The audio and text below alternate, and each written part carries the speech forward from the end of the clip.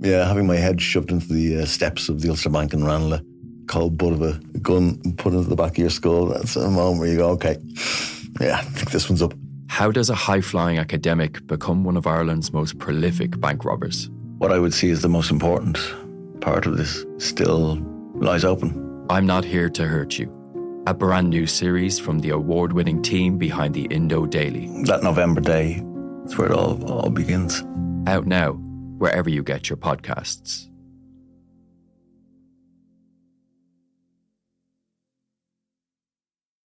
On the latest episode of Real Health with me, Carl Henry, I'm delighted to be joined by Professor Anne-Marie O'Dwyer, chatting all things the psychiatry of cancer. I want to say that it's very common to be very distressed, to have a very prominent psychological response to cancer, that they are not alone, that lots of other people feel in that way, and that it's important for them to have information.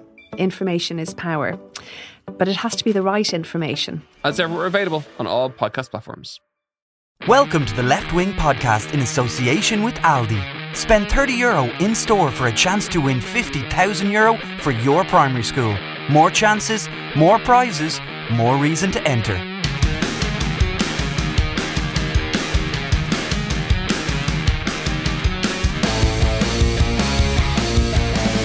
Hello and welcome to the Left Wing Daily, Independent.ie's Rugby World Cup podcast. I'm Jonathan Bradley and I'm joined again by Rory O'Connor and Cian Tracy.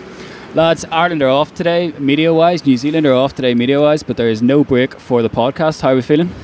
Great. Raring to go. How are you getting? You're sitting in that big hot seat there. It's a big day. Big day for me. We've waited to roll you out for the quarterfinals to put you in the seat. It's squad management. We're keeping everything fresh. We've gone outside today. We're at Shinjuku Station. We're hoping no Japanese people jump on us, or more likely Irish fans jump on us, or anything going by. But all good. Yeah. So we're building into a huge weekend of rugby. We've got 4 of probably the most open quarterfinals, certainly in recent memory. Huge weekend ahead. I suppose we'll start with the hosts, Japan against South Africa. It's going to be a fascinating contrast in styles. South Africa are obviously going to try and impose what they're looking to do in terms of their forward play. We've seen Ireland try and do the same to no degree of success whatsoever. How do we think South Africa are going to do it? So the good news is we're all going to be there anyway. We had a bit of a nervy wait there when we got our accreditation for the Ireland game, and we applied for the game on Sunday as well. And what we were saying, like, there was a half an hour between the difference, so you were kind of wondering and hoping. But thankfully we'll be there, so we'll have some good stuff on Monday, hopefully, for the podcast. Which, you know, don't know how many we could have left after that, but. Yeah, you're right. A massive contrast in styles. I don't see Japan doing anything different. I think they'll just rip into it as they have been doing.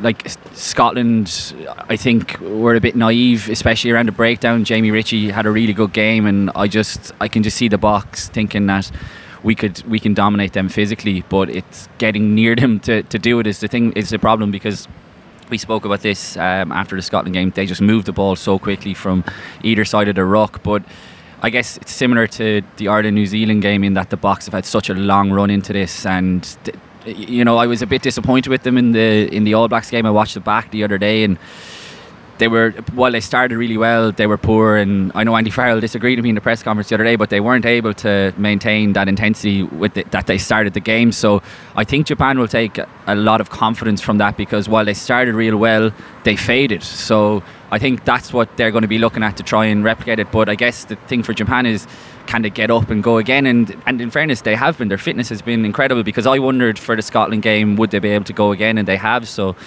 they're in a really good place. And I mean, we've all read at this stage about the lengths that Japan went to up their fitness before this tournament.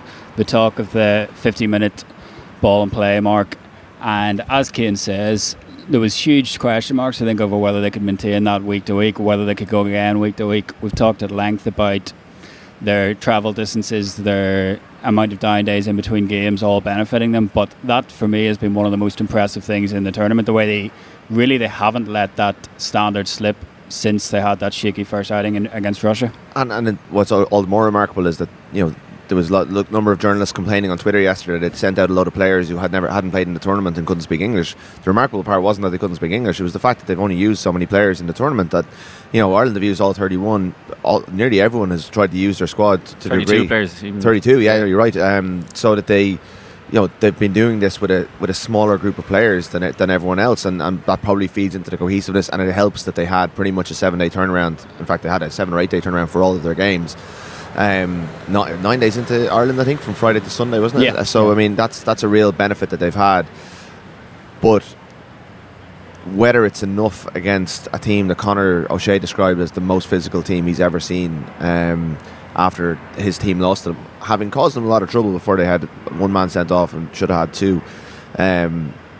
That's the fascinating clash of styles. I didn't see the game between Japan and South Africa before he came over. I don't think it was broadcast back home, but by all accounts, talking to the Ireland coaches about it, Japan were well in that game. The scoreline is distorted because South Africa pulled away in the last 20 minutes. I think that was one of the reasons that scoreline was one of the reasons people were quite complacent about Ireland, because South Africa were able to put them away to such a degree. But the confidence that Japan have gained through this tournament, the buzz that they're on, will carry them.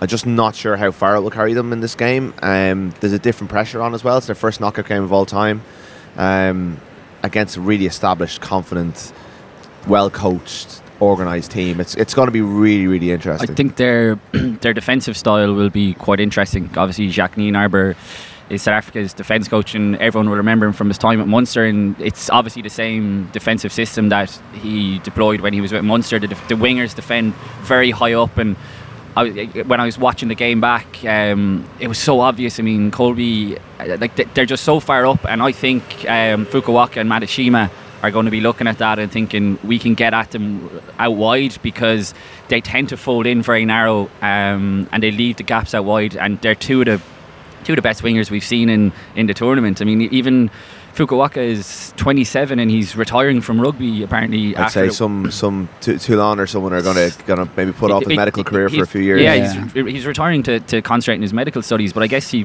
should only look at Felipe Contepomi to see, what can be achieved. But it's amazing to think that this guy is 27 and might retire, and like Matashima has been a star. Like I will put my hands up, I didn't know much about this guy before the World Cup. I don't think most people did, but he's just been incredible to watch. It'll be fascinating to see if Japan's quick passing game can beat the South African rush, because New Zealand decided after being beaten or being held by them in Wellington, like you could see in that game in Wellington that the space was on the edge, and I almost felt like New Zealand were trying to lure South Africa in by not kicking, and they did it in that game. They to beat South Africa, you need to cross kick. I think that was what Ireland's game plan would have been based around, because this was the game that everyone expected to happen. But I don't think Japan had the same threat when it comes to Utamura's kicking game. I don't think they'll get the ball to the edge that way. Maybe I'm wrong. Maybe Jamie Joseph and Tony Brown have been working on this because they've known it's South Africa. But the way to beat South Africa is, because they defend so high and so narrow, is to go around them with your boot. Like Ross Byrne would be great against South Africa because he's such a good cross kicker. Beauden Barrett is perfect for this opposition. Richie Mwanga has it in his locker as well. I'm not sure Japan have those weapons. So if they're trying to use their quick ball, pull out the back with those quick hands, that unbelievable attacking shape, and they're trying to beat that rush, that's going to be fascinating to watch. Yeah, I think Utamura needs to have a huge game. I think he's obviously played very well throughout the tournament, but there's been question marks, not even just over his cross kicking, but his kicking for goal as well hasn't really been up to the standard of the other guys that we've seen going into this quarter final. But I think obviously there's the high ball question mark as well, and we saw that in the last game between these two sides. That was one real way that South Africa got it in behind Japan, just by putting pressure on them through the high bombs. But I think if you're looking at all the coaches in this last weekend, Rassie Erasmus, I think, has the most decisions to make. Like up front is going to be so important. That's going to be where South Africa are going to look to impose themselves on this game. But looking through the South African media, there's some fascinating selection calls. There's even been chat that Etzebeth might not play. Obviously, there's a big decision to be made at Loosehead with, the Beast has been really impressive, but it's been off the bench really behind Kitchov. I mean, Cian, what way do you see this going in the tight five? You're right. That's where they're going to target them. But I mean, I think a lot of teams would have said that about Japan, and they've stood up to it. I mean, their front five have been really impressive. And you look at like the guy like Luke Thompson, who was retired. Was he 38 now? Still going strong. Their hooker is what? Shota Hori. Yeah, he's probably been the hooker of the tournament so far. And fantastic hair. Yeah. And there's been a lot of good hair at this World Cup. Jack Goodhue, the Uruguayan Uruguay and hooker. But that's a bit of a rabbit hole. Especially with our own hooker. That's tomorrow's podcast is great here at the World Cup. We're getting, as the daily toll has been taken, we're coming with new and interesting topics. We're going to go here tomorrow. Who knows where we go after that? But they are going to try and devour them up front, and I think if they can withstand the early onslaught, like I said earlier, they'll have a massive chance, because I think South Africa will be rattled as well. And the viewing figures of the Scotland game was like 60 million people. Half the country. Like, that is incredible. And then we spoke even before it, will this World Cup capture the nation's imagination?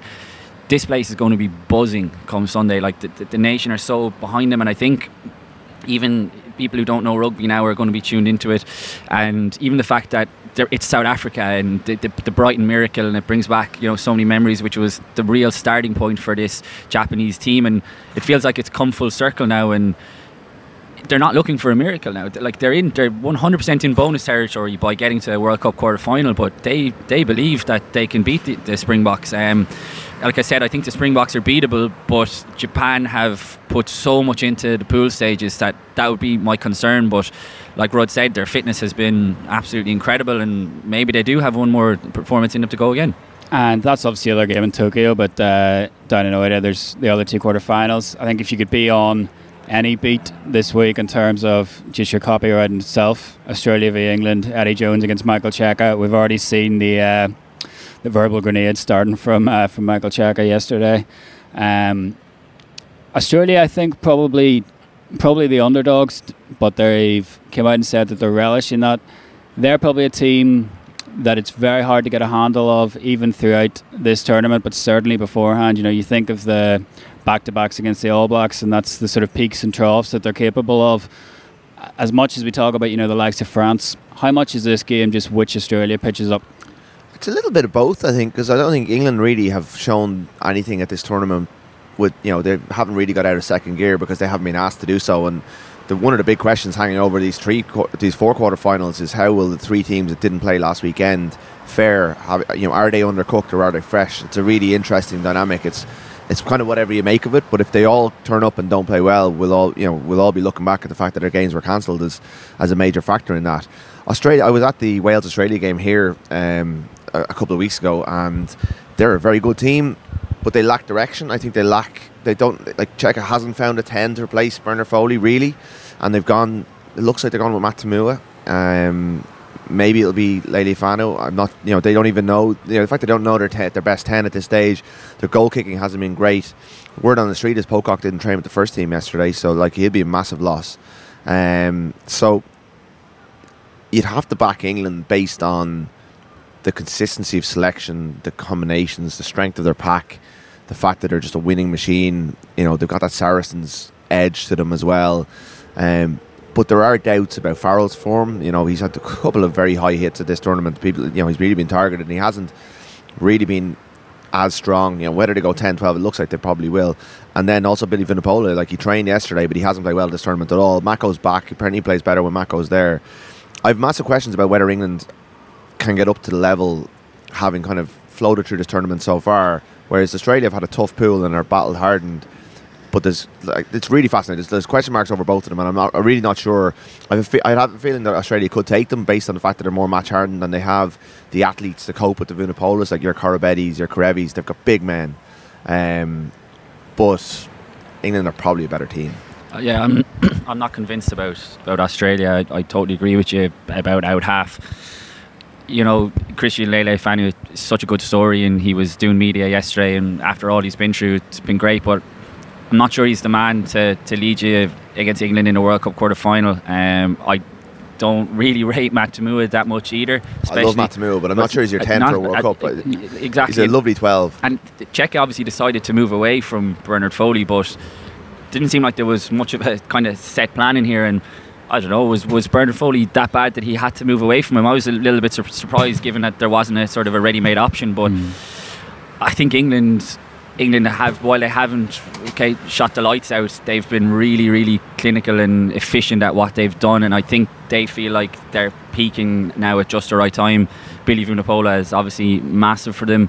You mentioned that Saracens, the Wolf Pack, that mentality. I think that's going to be. I hate that. You don't like that? Yeah, God. I don't like it either. But I was doing the bunny ears fingers. If it works, it works. Doesn't work on podcast. Yeah, sorry. Yeah, but hang on now, because Leinster used this brothers thing, which makes me sick. I don't as like well. that either. I all that stuff. Yeah. It'd be quite funny if England got knocked out, though, wouldn't it? Yeah. After all the Eddie Jones bluster, if Czech especially, because he's lost 6. I think they've lost 6 in a row to England since they beat them in the World Cup in 2015, which was one of the greatest games that I've ever been at. That Australia performance. I like Czech. I love his. Meltdowns. The fact that there's a connection there from his time in Ireland as well, and Eddie Jones rubs people up the wrong way. And also, if Ireland do pull something off on Saturday, I think I'd much rather play Australia in a semi-final than England. Cheika's got great taste in music as well. When he was over in Dublin a few months ago for an interview, and we interviewed him in the Olympia Theatre, because he was doing a gig that night there, and he told us he was looking around the Olympia. Anyone surely most people have been there in Dublin. He said that, geez, the last time I was in here was to see Faithless. Nice. I was kind of like, yeah, that's my kind of guy right there. So yeah, I'm all in on Cheika this weekend because he likes Faithless. And he started it off well with his I know Gareth Southgate, but I'm not going to bring him into the camp quip, which was fantastic. Obviously, looking forward to hearing Eddie tomorrow. Now, like he'll stir things up even more, because he's had Czech on the run. Like that 3-test series in 20. Was it 16 or 17? 16 was an epic. The time Haskell was just unbelievable, and they beat them 3-0. That was quality. Like that's like, this is a massive match. It's weird. Like, we're just so focused on the Tokyo games here because we're here, and because Ireland, New Zealand is its own thing, and you're kind of very hard sometimes to raise your head from the parapet. But that game's on before ours, isn't it? I mean, that's going to be worth getting to the press box early and seeing, because it's just going to be such a good game, and it's such a big rivalry. Yeah, and obviously, as you say, with the Irish interest of the potential semi-final opponents, but the fourth quarter-final, as it were, then France against Wales. I think Wales have probably put in one of the more impressive performances of this tournament with that win over Australia. You were there. What did you make of them that day? I was at the first 2 games. I was there the night to beat Georgia, and that was just on the back of the Rob Howley affair, and there was kind of question marks about how that would affect them. They were really clinical that night. They were really impressive. They were very good against Australia, and the way they played cup rugby that night, they were taking their drop goals. They were basically building a score. Very different approach to teams in other pools. It was really, really good. I mean, it was a progression from their Six Nations when they won the Grand Slam. So they come here on the back of a really good year, whereas Ireland, built on 2018. Wales have done it all this year and built into this tournament. But it does seem like they've gone astray a little bit since. I mean, they were very unimpressive against Uruguay. Fiji gave them a proper scare. So I wondered, did they put too much into those first 2 games and really, beating Australia, or did they just taper down and then they're building back up to this game against France? They're the European champions. They deserve to be considered real contenders for this tournament. Whether they're good enough to win it overall, I'm not sure. And that's Rudd's phone ringing during how unprofessional. I think Gatland deserves a lot of credit for how he sort of rallied his troops, and he's a master at doing it. Like, you think about the Rob Howley thing, that seems like it was at the last World Cup. It seems so long ago, but it's how they've reacted to it. Stephen Jones has come in, and it's looked seamless from the outside looking in. Anyway, it doesn't seem to have affected them much at all. And I think another big thing was, they lost Gareth Anscombe, who was obviously, they're out half in the Grand Slam, and Bigger has come in and done really, really good. And again, they haven't missed a beat, and Anscombe is a big loss, but I think Bigger has done really well since coming in, and I think a lot of that is down to the mentality that Gatland instills in his players, us against them. And the Fiji game, yeah, they got a scare, but like, that Fiji team were good. I mean, that's a good Fiji team. They're just not able to kind of put it together for 80 minutes. They're just one of these big disappointments. You see how good they are, but I guess there's circumstances around that make it more difficult. But the Uruguay game was basically like Wales' second team, apart from 1 or 2 guys, so I wouldn't really put too much stock in that either. You're going to have all the big guns back this week, and from a French point of view, they've got injury doubts over a couple of their key players, like including Damien Penaud, who's just been a sensation at this World Cup. So it seems like that Wales are the ones, I would imagine, who are arriving at this stage in much better shape, but France could easily turn it on.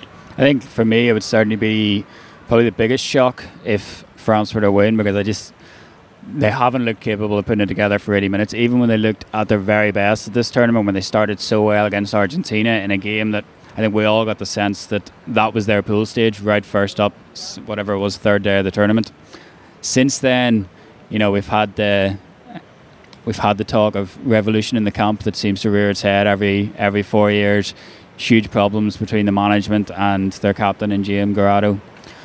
And I just think, they've really struggled against Tier 2 nations since that opening game. And they're one team that I think really could have done with a game just to sort of flush that from the system in the same way that Ireland did against Samoa. But for me, just even if you look back to the Six Nations when they had that great start against Wales, they're not able to maintain it anymore. It's not that we're getting, we don't know which front is going to turn up week to week anymore. You don't know which front is going to turn up half to half Well, anymore. the Argentina game was another follow-on of that. I mean, they were so good in that first half, and then they collapsed in the second half, and then showed a bit of character to finish it off and get the drop goal to win it.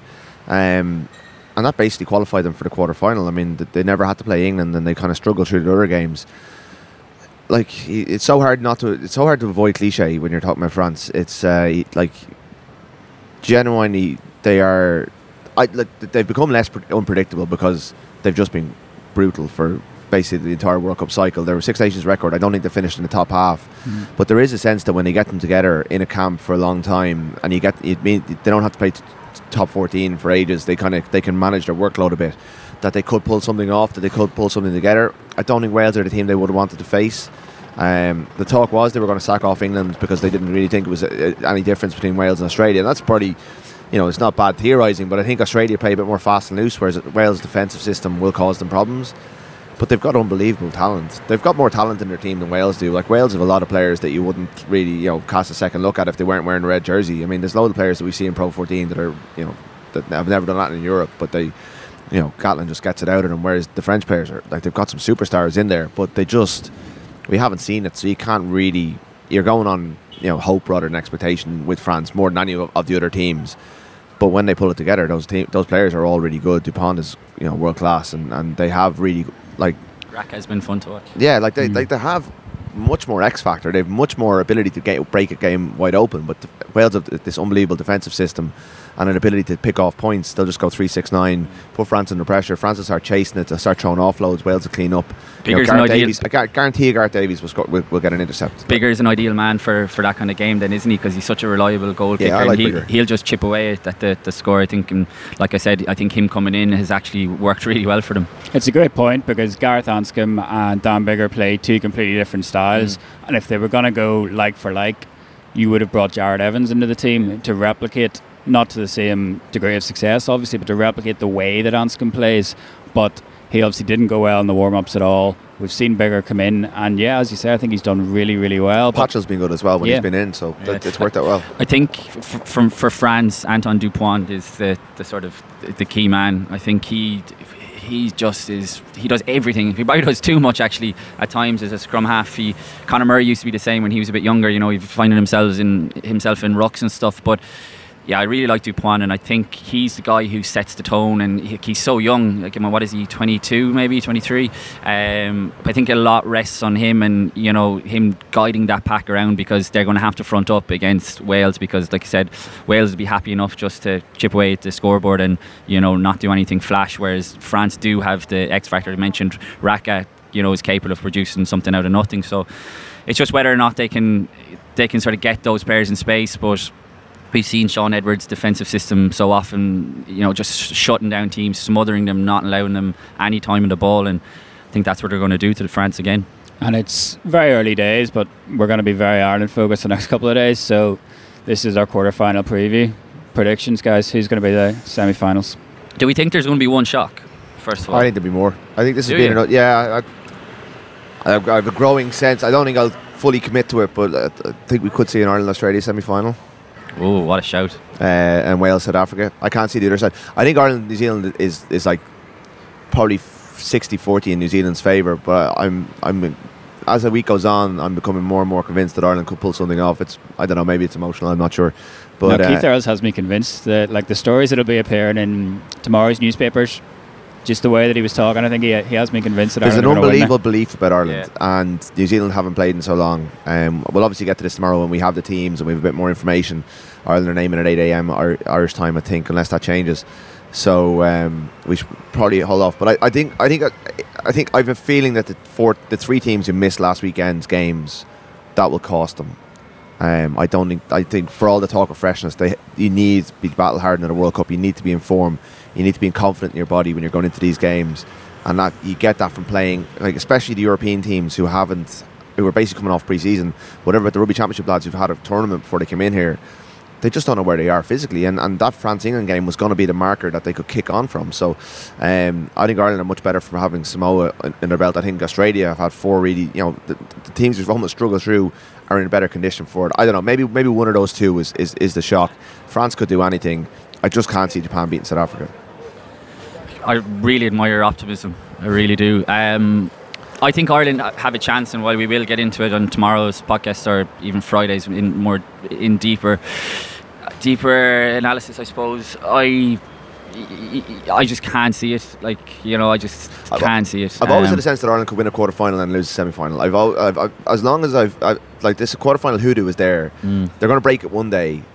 And a bit like Cardiff 4 years ago, they're going to break it. They're going to think this is the greatest thing in the world, and then they're going to wake up the next day and realise they have a semi-final play, and it's like they're just not going to get up for it. And I've had a fear that it'd be like, they beat New Zealand and lose to England, or beat South Africa and lose to Wales. Has always been my sense of this. Obviously, the All Blacks are deserved favourites and probably will win when you're being completely rational about it.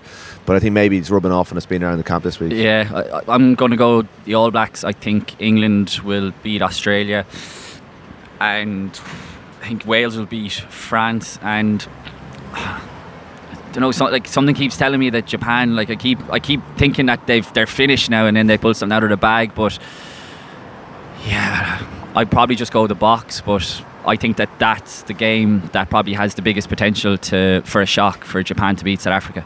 Okay, I think I'm going to go. As we say, early days. We don't have the teams yet, but I'm going to go Ireland, England, South Africa, and Wales. 2 Irish wins, lads. Yeah. I'm not committing to that yet. I haven't. Saturday's on paper will be in podcast. I have a feeling. I'm not sure if I'm going to commit to it. But I think you already have. You can't go at back. At the end of 2018, it wouldn't have been a shock to say Ireland were going to beat New Zealand in a World Cup quarter final. They've gone back quite a lot, haven't they? I'm veering. I'm probably like a lot of people. I give them a chance. I give them a real chance. But I'd say I'll go New Zealand, Australia, South Africa, and France. No, you're not going. He said Ireland. I think he said everybody at this stage exactly. At one point. You're some man for the flip-flop, Rod. Well, we'll see the teams. Yeah, well, we'll have those teams tomorrow. Obviously, we'll be digging deeper into the Ireland team and looking around the rest of the camps as well. So we shall see you tomorrow. Cheers. Cheers. The Left Wing Podcast in association with Aldi. Spend €30 in store for a chance to win €50,000 for your primary school.